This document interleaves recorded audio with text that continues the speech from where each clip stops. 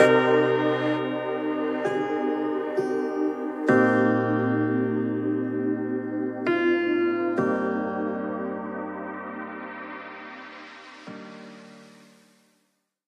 week, let's kind of get into it.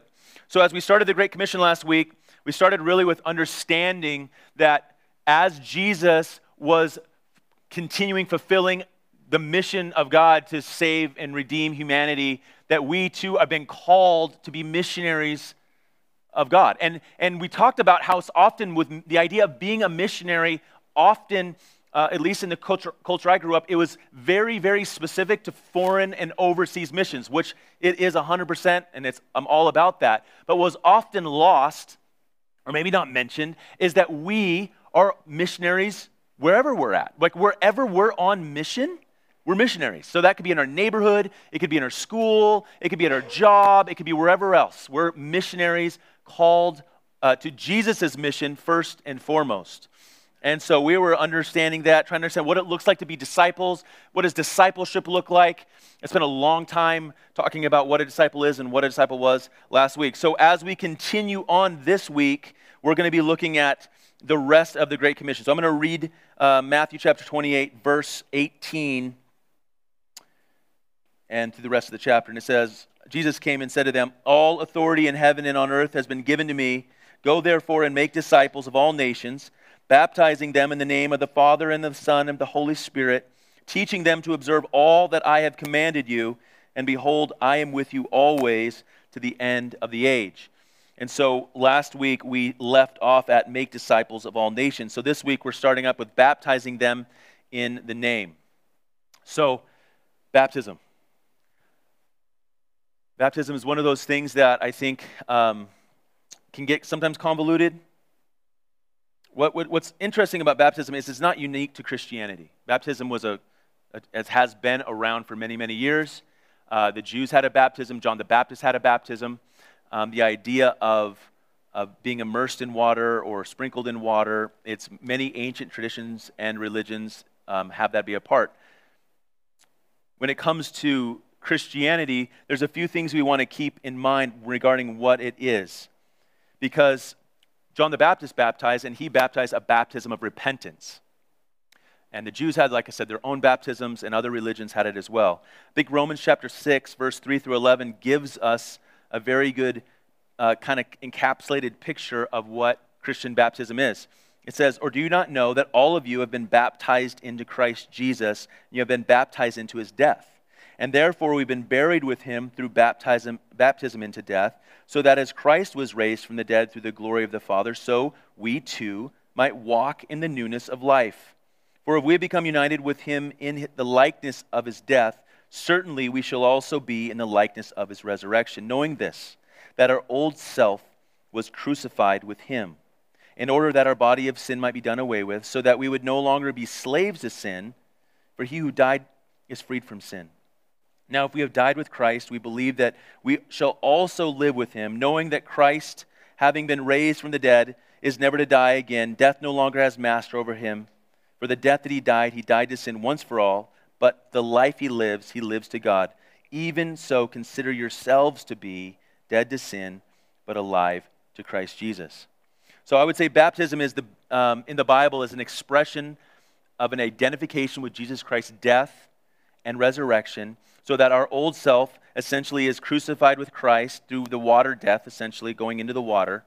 And now as followers of Jesus, we're risen to this newness of life where the Holy Spirit, now we have the Holy Spirit, but now we're expressing this identification that what's already taken place, that I have been saved by Jesus, I've been forgiven of my sin, that I have been, righteousness of Christ has been given to me. That took place, and what baptism doing is an outward expression of what's already taken place.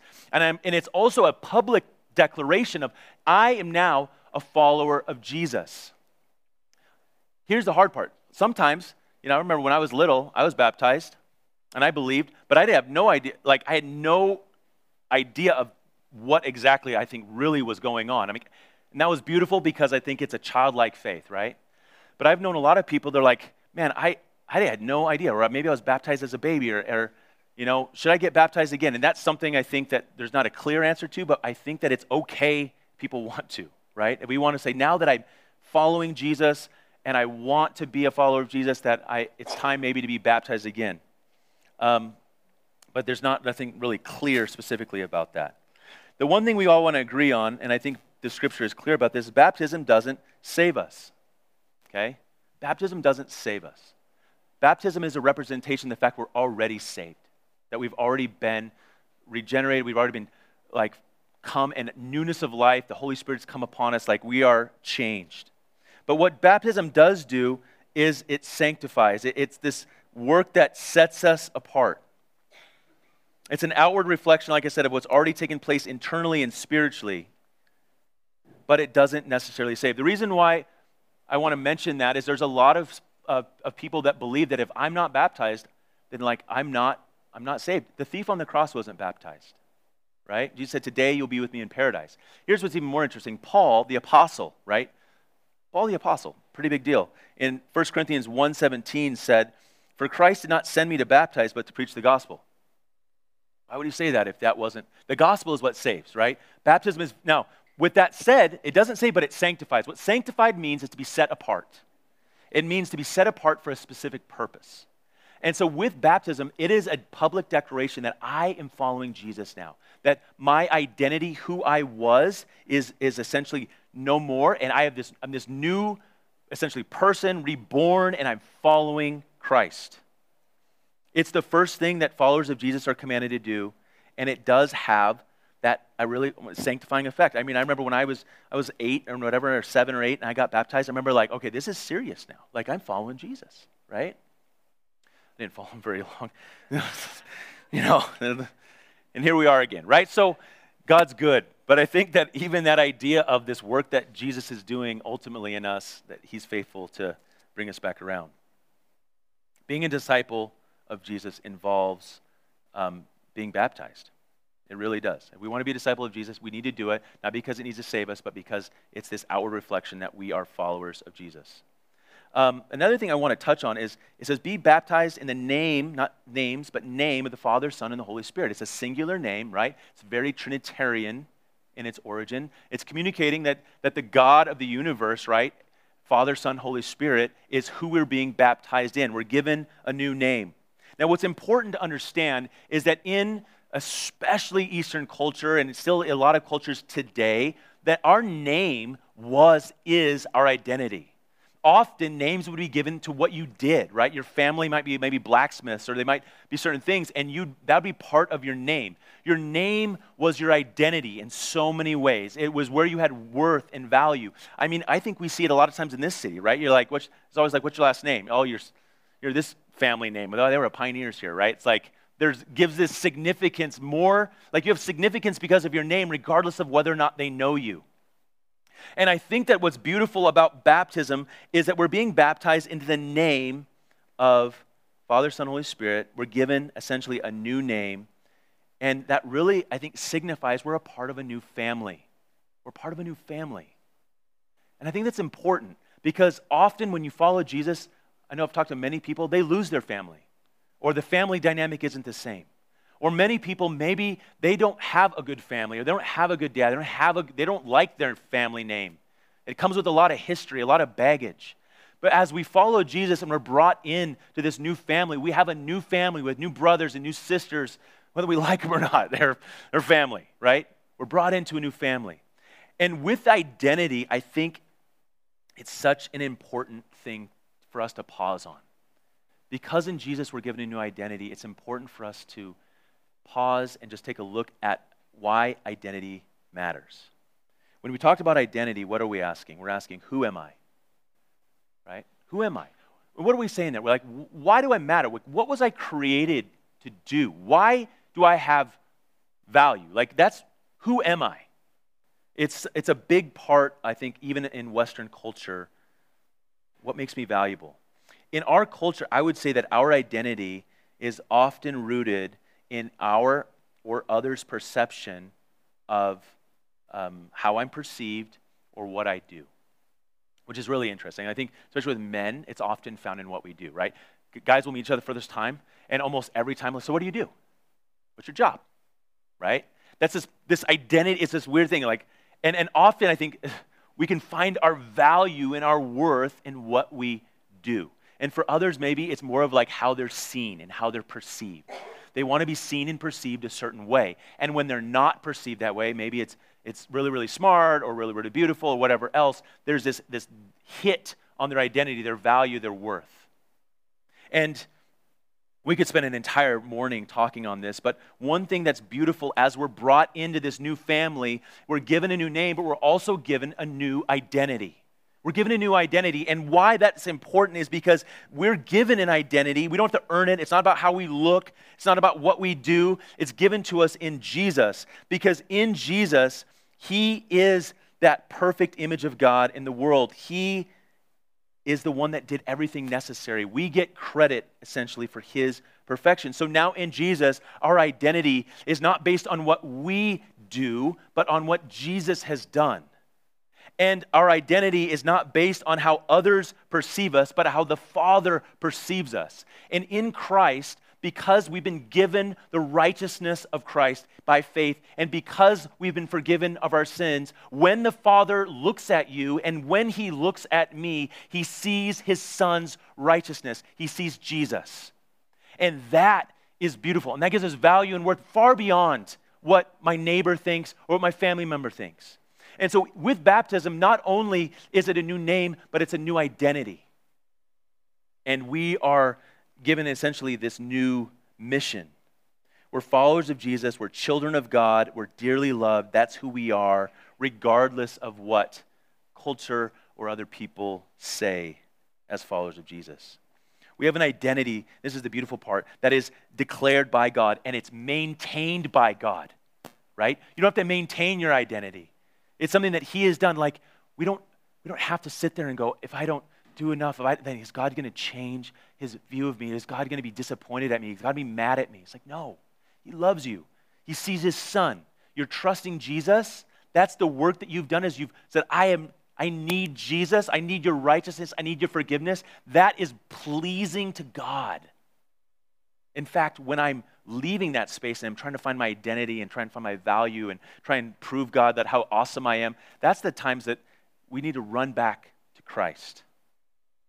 And so with baptism, it's this opportunity for those that have come and trusted and followed Jesus to publicly declare to everyone that's close to them that I'm going to follow Jesus. And in that time, there's an aspect of obedience.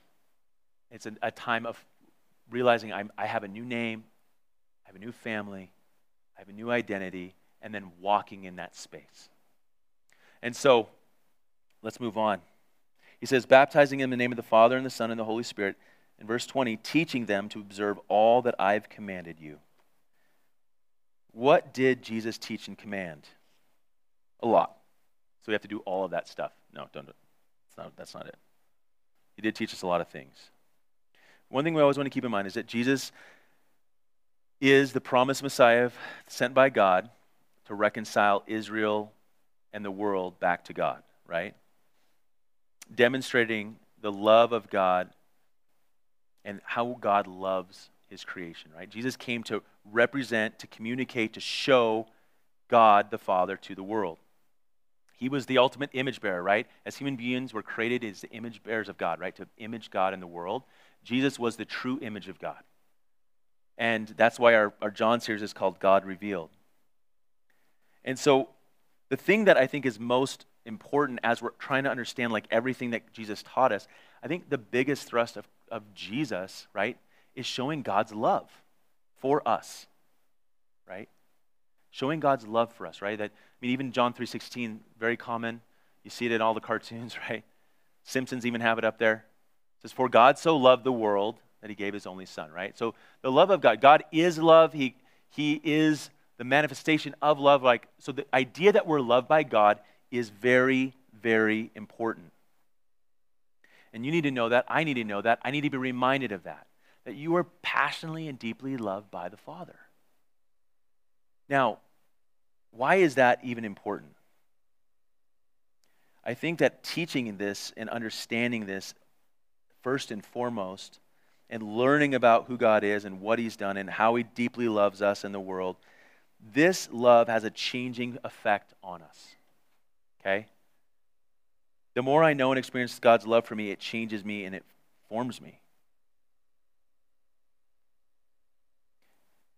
The reason why that's important is because as I live my life so often, and I don't follow follow God the way I'm supposed to, or I sin, or I mess up, or I do stupid stuff, often I'm forgetting that. Often I feel like I have to earn it back. I have to move towards it, like this idea that if I don't, like God meets you halfway. He doesn't. He's right there, right? Even when we don't make steps forward, he's coming because he loves us. Knowing that God loves me forms me. It changes me. And I think that Jesus is first and foremost representing and teaching that element was so crucial because we forget that. That's why we want to be a people, a church that's formed by God's love, first and foremost, because it has a changing effect on us. Because here's how it works. The more that I know that I'm loved and cared for by God, I naturally want to respond by loving him in return. Right? If I'm being loved by God, I want to love him back. It has a transforming effect. The more I desire to love and please him, the more I desire to do what he asks, my desires change, my goals change, my perspectives change. I begin to change. That is the core, first and foremost thing that we always need to come back to. Because I could stand up here and say, Christians do this, and Christians do this, and you better do this, and we need to do this, and this is what the commandments say, and this is this, and this, and this. And you could go out and do them, and your love for God has not changed. You're doing them now maybe out of fear or out of duty, but not out of love.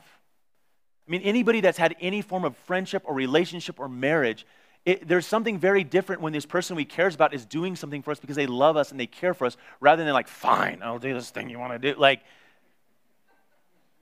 But how often is sometimes that's how people interact with God?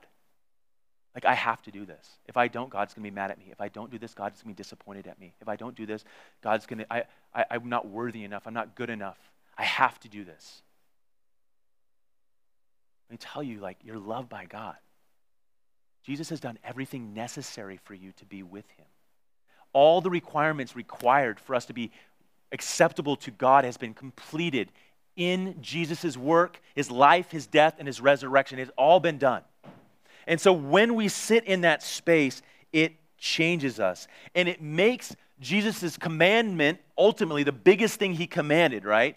The greatest commandment, make way more sense from the space I'm loved by God. When Jesus says in Matthew 23, as he's asked, what is the greatest commandment? Matthew 22, 37 through 40 says, and this is the greatest commandment, that you shall love the Lord your God with all your heart and with all your soul and with all your mind. This is the great and first commandment. And the second is like it. You shall love your neighbor as yourself. On these two commandments depends all the law and all the prophets. What Jesus is saying is that if you want to sum up the entire law, it is love God and love your neighbor. That is it. Super easy. No, it's not. But here's the reality. If I'm knowing more and more of how much I'm loved by the Father, my desire and my longing to love God in return will grow. And my desire to love my neighbor and my friends and my family or coworkers, whatever, more and more will grow as well.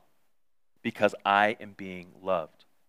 But here's something that's really interesting about this, because I think that it can be very convoluted. We go, just love your neighbor. You're like, okay, what in the, okay, sure. What does that look like?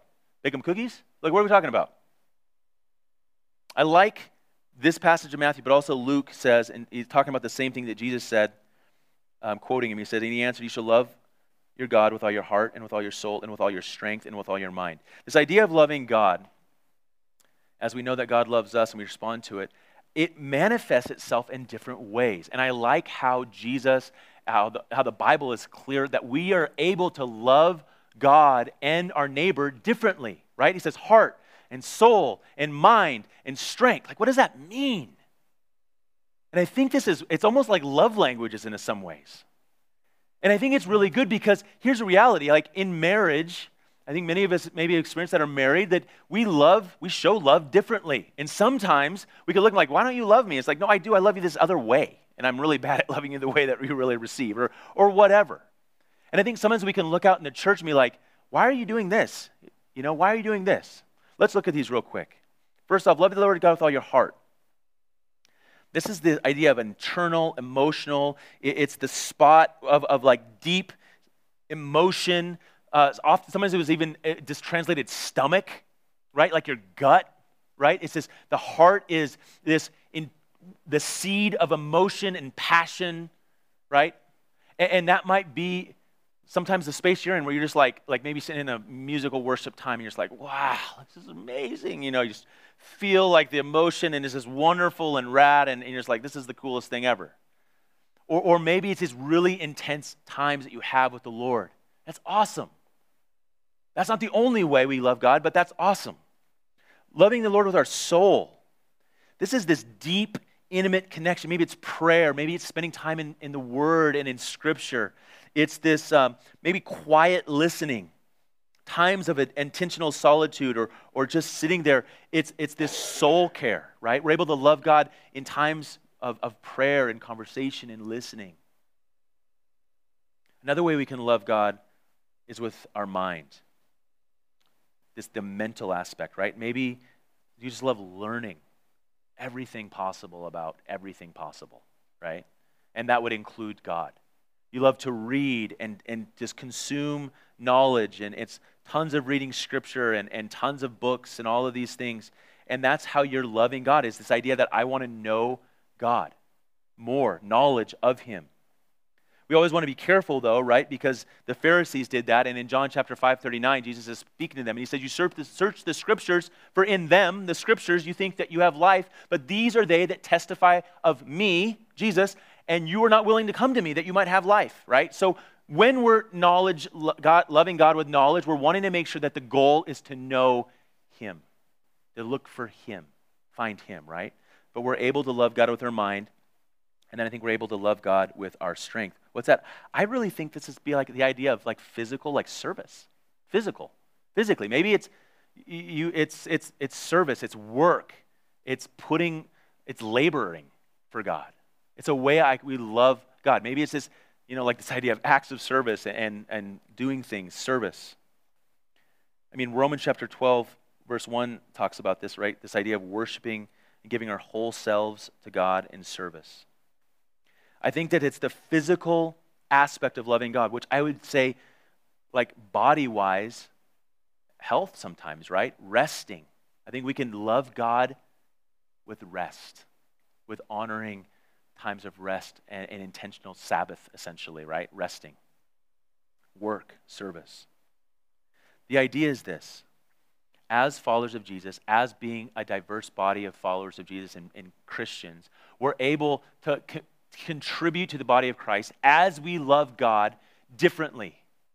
And right? And so we're sometimes be like, dude, we don't get into the deep theological Greek and Hebrew on Scripture. Like that's what I really like. It's like that's awesome. You must really love God with knowledge. And others are like, man, I just really feel like we could have a lot more emotion and stuff in worship and all these things. It's like that's awesome. Like I get it, but like that's like loving God with the heart, or maybe it's whatever the case is. We all love God in different ways. And that doesn't mean we just stay in that lane. That might mean like, man, I can love God more with knowledge. I can grow in that area because maybe that's not my favorite thing. Or maybe I do need to just sit in times of soul care and just like taking it in. Like the idea is that we are all made differently and we all have different personalities, different ways that are more comfortable for us to love God. And that is okay. And so the reason why I like defining this, it might help you find your lane, and it might also help you find the space that you want to grow in. Because as we're loving God, it comes to the next aspect of loving others. Because I am loved and I love God, I'm able to love others. My love for others is best displayed really as the idea of God loving them. What I mean by that is this. We are the body of Christ. And as we love other people, they're experiencing God's love from us. Not always do people sit and just have warm and fuzzies like about God. Like sometimes the best way for us to experience God's love is through one another.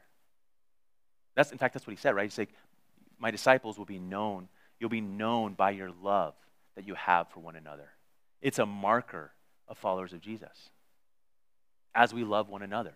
And not just one another as followers of Jesus, but also our neighbor, loving the person that doesn't know Jesus, caring for them. And here's what's interesting. I think that if so often when this passage is taught, teaching them to do all, like Matthew 5, the Beatitudes is quoted, and it's a long, long list of all the things that we need to be doing, and it's true. But I think that passage in Matthew chapter 5 is a barometer of how we're loving, but ultimately it's a picture of how much Jesus has done. Because Jesus fulfilled every one of the aspects in Matthew chapter 5. Every one of the Beatitudes, every one of those things he has done perfectly, which I don't know, if you ever read Matthew 5 this week and sit there and go, oh my gosh, I cannot believe how amazing Jesus is. Because not only did he obey in action, be obeyed in heart and desire. Motives, right? Where he says, he's like, yeah, like don't have to commit adultery, but if you even think about it, you're sinning. Like Jesus didn't even think about it, right? But the passage, and when we see a lot of these commands, especially in the New Testament, it's showing us this is how you love God, this is how you love your neighbor, but it's a barometer of going like, how well am I loving? And what we don't want to do is read that and go, oh my gosh, I'm terrible at this, God must be so mad at me. No, when we see the areas of failure, when we see the areas of needing to grow, of not doing well, we come back to, God, I'm loved by you, thank you so much, Jesus, that you died for me. Thank you that you've done everything necessary for me to be acceptable and loved by God. Work in me in this way so that I can love better. And now you're coming from a place of fullness, not under condemnation, not under shame and guilt, but a space of like freedom going, I'm going to move forward and try. And when I fail, I'm going to come back to the same spot. So as we're loving others, it's a way for us to grow in even how we love God. And here's the reality. As we're loving God and loving others, our desires will change. And so when it talks about teaching them to observe all the things that he taught, I think it starts there, right? That we're teaching that you're loved by God, that God desires you to love him in return and love your neighbor. And that gives us the foundation for all of the other things that goes into that. And so what are some ways that we can love God? We can love God through, like I said, Scripture. We can love God by being in community with other people. We can love our neighbor. Gathering together is a way for us to love God and love one another as we come and serve one another on a Sunday and worship together on a Sunday. We're coming as our gathering with a way to serve one another, like even how to give. Like you may not be serving regularly, but like come with fullness going like, how can I care for somebody today? Maybe somebody just needs prayer. Maybe I just need to say hi to somebody that I maybe have not said hi to. It's an opportunity for people to love. And then lastly, and behold, in verse 20 of Matthew chapter 28, behold, I am with you always, even to the end of the age. I love this. Jesus ends this text with the promise of his presence. Right? If you look even in the Old Testament, he goes, Emmanuel, God with us, right? That God's desire, his presence, he's always desired his presence to be with his people. If we go all the way back to creation, he spent time walking with Adam and Eve, and then obviously sin happened and everything got broken. And so as he pursued humanity, called Israel to follow him, the first thing he desired to do is what? Put his presence back in there. And he had the tabernacle, and it couldn't be the same because of sin and brokenness. So he made all these laws so that we could come and be in his presence. And he goes, I want these feasts 3 times a year, and you're going to have these feasts so that you can come to my presence and you can share a meal with me and be with me. And Jesus finally comes, and the veil is torn from two, and God's presence now dwells with us. His promise is that I will be with you. I mean, I just love the temple picture. The temple is where God's presence, the creator of the universe, dwelt. Only space in the entire world is in this little room in Israel. And when Jesus came, he changed everything, and he put his same spirit in each and every one of us, so that where people had to traverse and spend money and travel to get to these temples to experience God, maybe for a day, maybe for 2 days, and even then there was this great separation. Now God makes us his temple, and he sends us into the world so that people can know God and experience God through us. They don't have to spend and work and travel to come to God's presence. God sends his presence to the people. And it's always been his plan. That's what Jesus came, right? The ultimate picture of that. And so now we're able to bring God's love and his presence to others around us. People can experience that through us. And so with that, we'll close our time. We'll spend some more time singing and worshiping and responding to that. And just understanding that you are loved by God passionately right now in wherever you're at. Wherever you're at. You might not be a follower of Jesus, but you are loved by him.